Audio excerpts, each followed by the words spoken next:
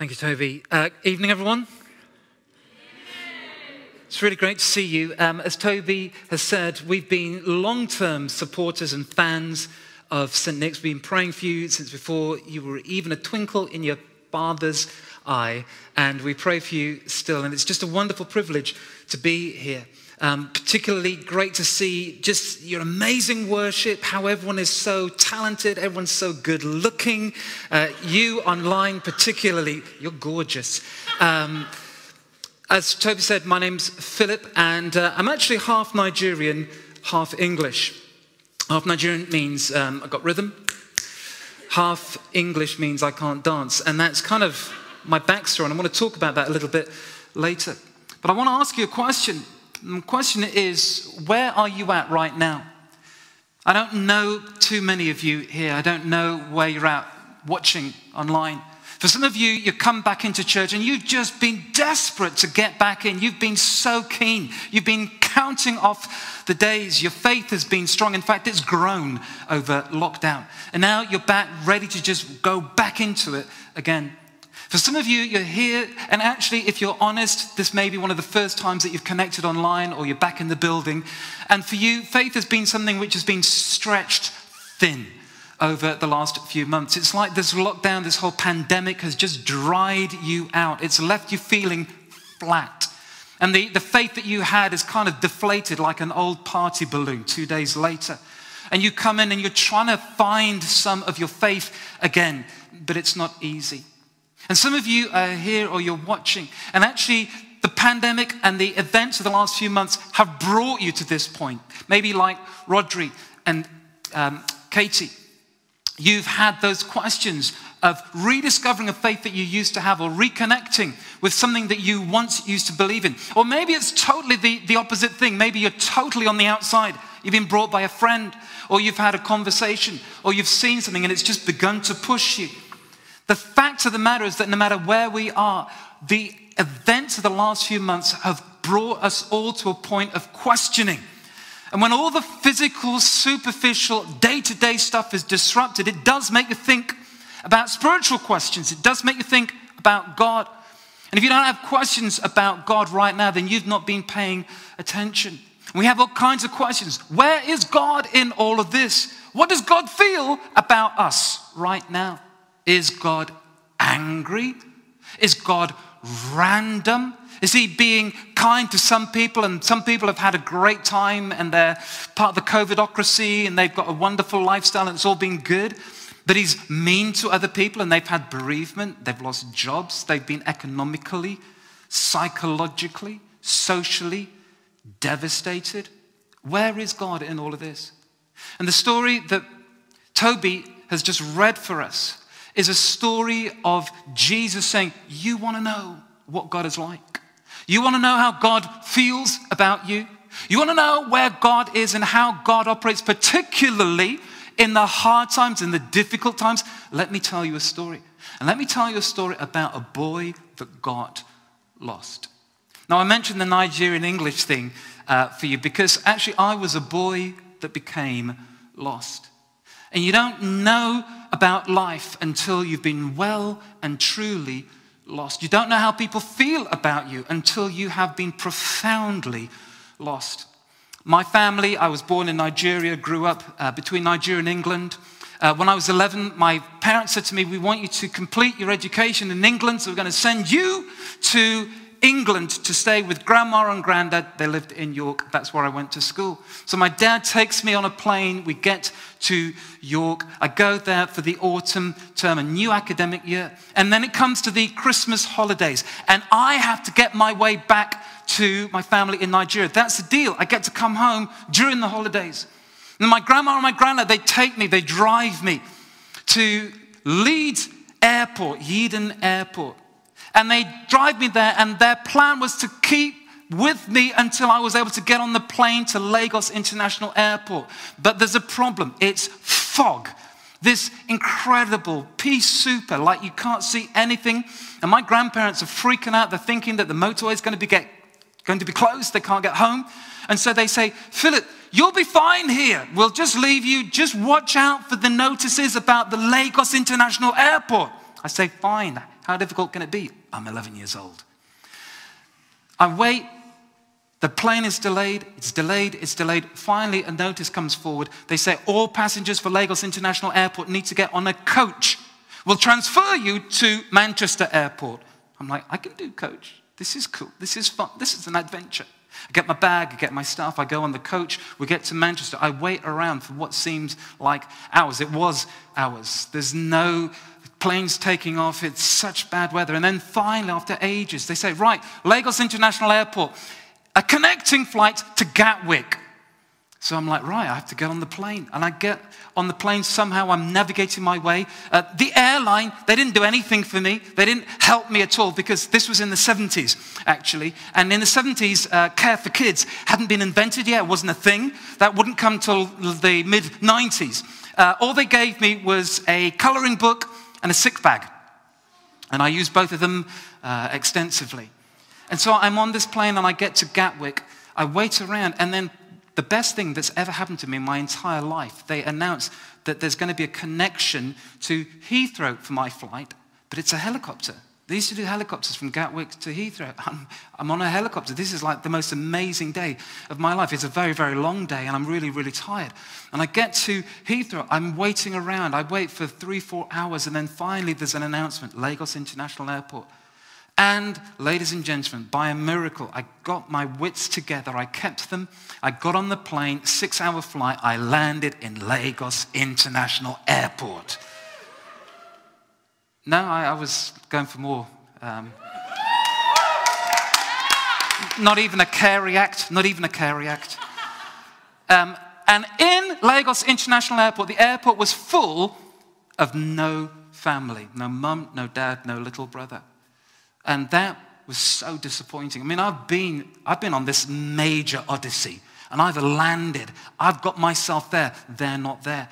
So I'm thinking, fine, I've got the coloring book. I've got a couple of pages to fill in. I've got my bags, and I sit myself down in a seat, and I'm sure that they're going to be here any moment now. I'm just coloring a half an hour, and then an hour goes by, no parents. 2 hours goes by, no mum, no dad, no little brother.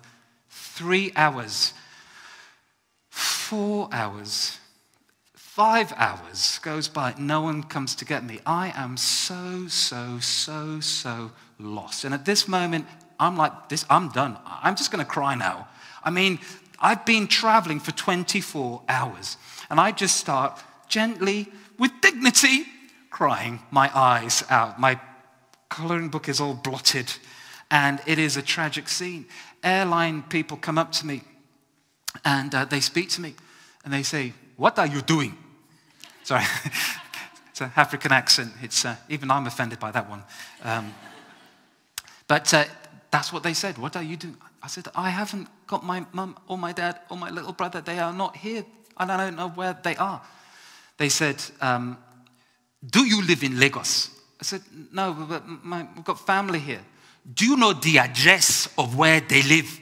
I say, "No." And I literally said this. I remember it like it was yesterday. I said, "No, but I think if you drove me around in a car, I'm pretty sure I could recognize it." They said, "Okay, there are millions of people that live in Lagos. That is not going to work. What is the name of your family member?" Who is it?" I said, "It's my grandma." Okay. "What is the name of your grandmother?" And I said, this one I know. Her name is Mama Agba. There's a sigh. And the guy says, "Okay, you do realize that Mama Agba is just the Nigerian word for grandma. Everyone's grandma is called Mama Agba." I said, "I didn't know that, but on reflection, it does make sense now." They said, "Okay, we're going to take you to a hotel, and you just get to live a new life in a hotel. It'll be fine. You'll just eventually forget about your family." And they took me with my bags. They took me out of the airport into the car park. A taxi pulled up. The boot comes up. My bag goes in, and a hand opens the back door of the taxi cab. And I am supposed to get in. And at that point, I had never felt more lost in my life. And here's the paradox. I felt lost even though I knew precisely where I was. And in theory, I knew precisely where I needed to be. At least I could recognize it if you drove me there. But I had never been more lost, because that kind of loss that Jesus is talking about, it's not about location. That kind of loss is not about location. It's not about where you are. You don't have to be in a place in life where you don't know where you are in life, or you don't know what you're doing. Actually, the lostness that I felt at that moment is the same lostness that that boy in the story that Jesus tells feels. He has gone to a foreign country. He has squandered his family's wealth. He's wasted his inheritance. He's parted hard and he's parted long, and now everything's dried up and hard times have come.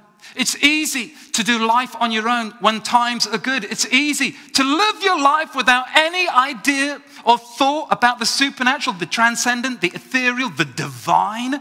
It's easy to do that when life is easy, when there's no pressure, stress, or difficulty. But what we've all found in these last few months is that these times of challenge, these times of pain, they show us what we really have. When you take away the superficial, the veneer, you find underneath it a lostness, because it's not about location that makes you lost. It's about connection.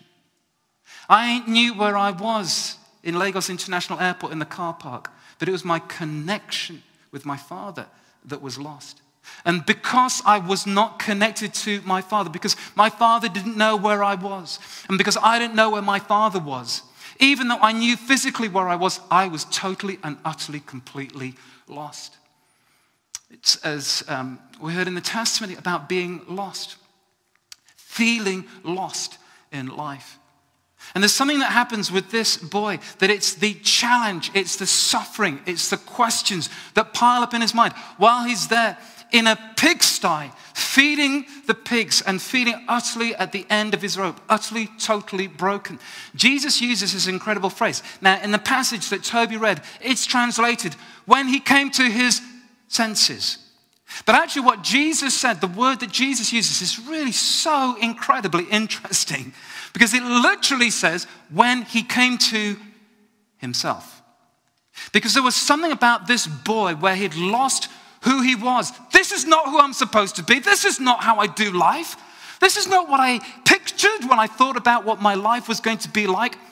This is not the kind of person that I thought I was supposed to be. He has lost himself. I wonder how many of us right now watching or here in the building, you have that sense of, I feel like I've just lost who I am. I feel like I'm just a drone going through the motions. Or I feel like all of my life is just flat. Or I feel like I don't connect with God at all. I feel he's kind of there in theory, but I don't feel him here in practice.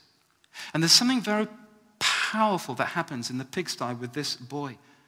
He comes to himself. The first stage in being lost to being found is you start to find yourself. He comes to himself and he starts to ask questions. He starts to probe and he starts to think about his life. He starts to let those little niggling ideas and voices in his head that he's just pushed out before, he starts to listen and he begins to answer, what am I doing here? What's going on? How did I get here? How many of my father's men have food to spare, and here I am starving to death? What's the worst that can happen? He decides to take a risk. He says, listen, I've got nothing, literally nothing to lose. I love what Rodri said. I think it was right. No, it was in the video where when they talk about Alpha and the guy with the cool voice says, you've got nothing to lose. And it's true.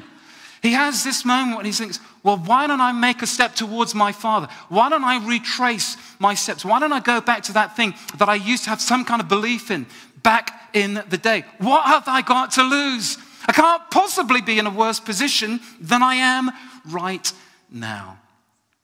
And then he experiences the running father. I'm 11 years old. I'm in the car park of the Lagos International Airport. The door yawns in front of me like the doorway to hell. And then from a long way off, hundreds of meters, it was a long way. And I, to this day, don't know how he did it. Because I can't have been more than a speck in the distance. But I hear this voice, Philip. And I look, and against all odds, impossibly. My family, who had arrived a day earlier, expecting to meet me and welcomed the plane full of no sun, who are devastated and don't know what to do and where to turn. They had come back. They've been just coming back to the airport, trying to find me, trying to look for me.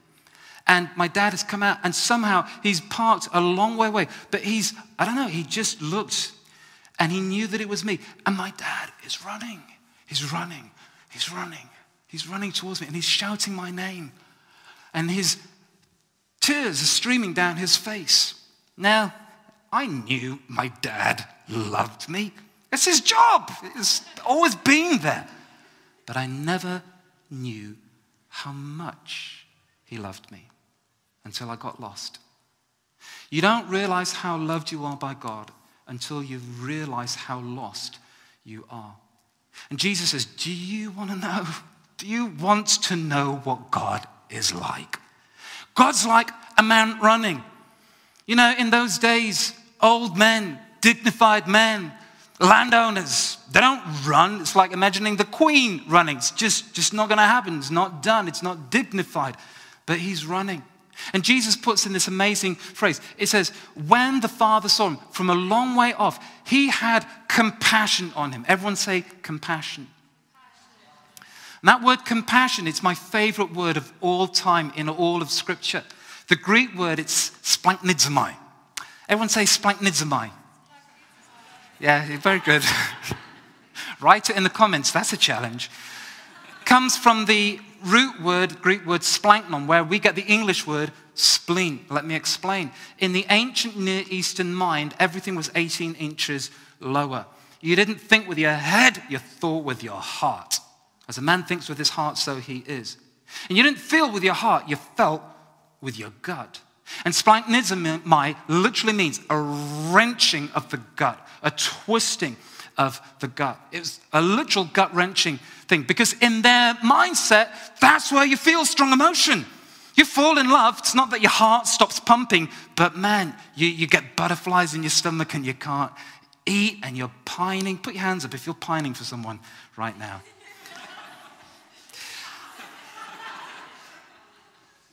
But when you have to be courageous, it takes what? Guts. When you feel strong emotion, you feel it viscerally, literally the viscera. And that was their kind of thinking. So Valentine's Day, in ancient Near Eastern culture, two lovers would send themselves cards with a little picture of 40 foot of long intestine with an arrow through it. That's kind of their mentality. And it says that when he saw him, he felt the most overwhelming emotion. You think that God is aloof? You think that God is remote? You think that God can take it or leave it? You think that God doesn't give you a second thought? Jesus is saying, you're wrong. With respect, you're wrong. You're so wrong. Your Father, he loves you beyond all comprehension. And when he looks at you and when he sees you and when he sees you coming and taking a risk and taking a step and making a move forward towards him that he's been longing for and waiting for so long, he runs with all of his compassion. I saw my dad, and in my dad's tears and in my dad's powerful running, my dad was track and field back in the day, and no one ever ran faster or with more passion than my dad on that day. I see God in him. And the old man, just like my father back in the day, he falls on his son and he clatters into him like an express train. He's been running. His sandals are kicking up a dust cloud. His beard is flapping in the breeze. He's picking up his skirts and he just falls upon the son, rains down, kisses upon him like showers of rain. My boy, my boy, my boy. And the guy's trying to get his speech across. And the father says, listen, I don't care. I don't care where you've been. I don't care who you slept with. I don't care what you did. I don't care what you took. I don't care how you messed up. All I know is that you are mine and that you are back with me. And Jesus says, this is how God feels about you. And that boy, when he was asking questions, which is pretty much what Alpha is all about, he has to come to a point where he takes a risk. And I think for some of us watching here and for some of us here in the building right now, the question is this: will you take a risk? Will you take a risk where you have so little to lose and potentially everything to gain? He takes a risk. He takes a risk. He moves towards his Father, and it works out way better than he can imagine. And you've heard the stories, you've heard the testimonies, and they were so profoundly moving. One of the things, I think, for those of us that feel like, yeah, I do feel secure in my Father's love.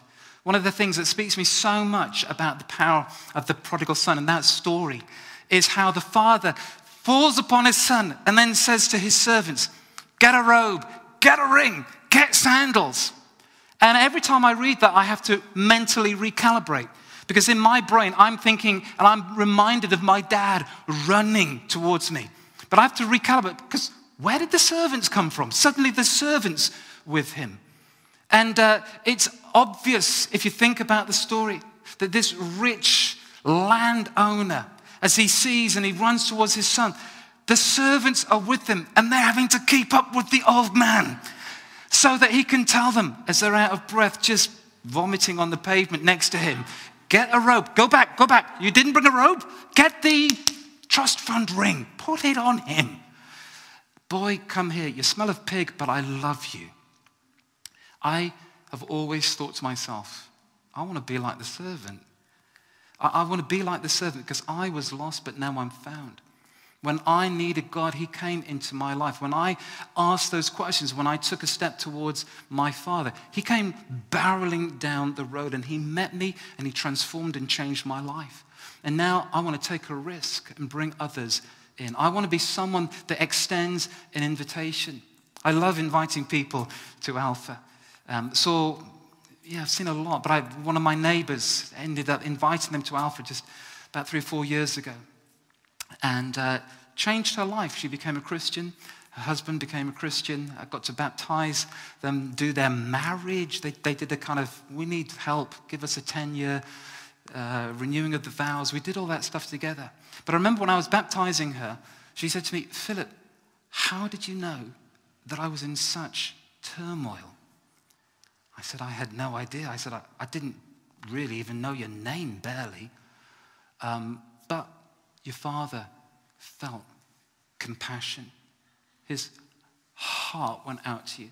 The whole of his being was racked with the most intense emotion. Love divine, all loves excelling. The God who is your Father loves you, calls you home. And I want us to be able to pray. I want us to be able to celebrate. I love the fact that the bit where Toby ended the story was they began to celebrate. That's why I love being in church. That's why I love being with you guys, because we get to celebrate the Father being reconciled with his lost daughters and sons. But I'd like to invite you to pray with me. And we're going to pray for 2 things. First of all, there may be some of you right here or watching, listening. And actually for you, you need to take that risk. You're like the boy, you're like me when I was lost. When my father caught me, I was still profoundly ignorant as to where I was actually supposed to live. In that sense, I was still lost. And yet I was not lost at all. I was utterly, completely found. Because lost is not about location, it's about connection. And for some of you, it's just to take a risk. I'm not asking you to sign on the dotted line right now, but I am asking you to take a step, because that's what the boy does. He says, look, how much have I got to lose? Nothing. How much have I got to gain? Potentially so much. And he begins to move towards his father. He starts to ask the hard questions. So I'm going to invite you just to take that risk. And for those of us that know that we are totally, profoundly found, I want to invite you to take a risk to bring others in, to be like the servants running alongside that old, loving, incredible man who really shouldn't be doing this at his age. He's going to have a heart attack. But wherever he runs, I'm going to run with him, because I want to see people who are in turmoil, and I want to see people who are lost, and I want to see people who are disconnected from the divine brought close to my Father in heaven. Let's pray.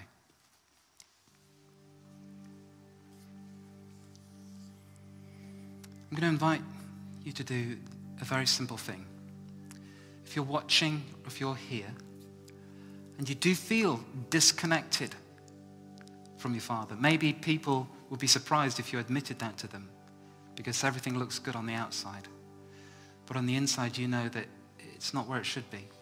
I'm just going to ask you and invite you just to take a risk, but to put your hands, palms facing up, as a sign of surrender, a sign of invitation, like you're asking God to give you his Holy Spirit and to help you. It may be that you've got a long journey ahead of you, or it may be that you're on the home stretch. But just by doing this, what you're doing is you're saying, God, I'm willing to take a risk. And I want to invite you, for those of you that feel like, oh, I know exactly who I should be inviting to Alpha or sharing my story with, but I just feel inadequate. I feel uncertain. I don't want to mess up the friendship. I don't want to get it wrong. I want you to take a risk as well. A running father needs running servants and helpers and children with him, welcoming in prodigals back home. So I want you to do the same thing. Just have your palms open. What I want you to do is I want you to be asking God, Lord, would you give me your Holy Spirit? Your Holy Spirit to give me compassion so I can feel what you feel. To give me boldness, sensitivity, wisdom, confidence in you. And right now, in the name of Jesus, I pray for every single one of us that's reaching out to you. I pray, Spirit of the living God, that you'd come down, that you'd settle upon us. Father, I pray for those that feel like they have lost their connection with you. They know exactly where they are, and yet they're totally lost. Lord, I pray in the name of Jesus that as they begin to take a risk and begin to move towards you on that dusty path back home, I pray, dear God, that you'd come and meet them, change them. And Father, I pray for all of us that you'd give us that anointing of your Holy Spirit to be those that welcome people. Hey, there's a party and it's all for you. Lord, we want to see our city reached for Jesus. We want to see our friends reached for Jesus. And I pray, Lord God, a blessing upon this church. It's so great that they cannot contain it. Lord, use them, multiply them, do miraculous, wonderful things through them. For the sake of your beloved children, in the name of Jesus.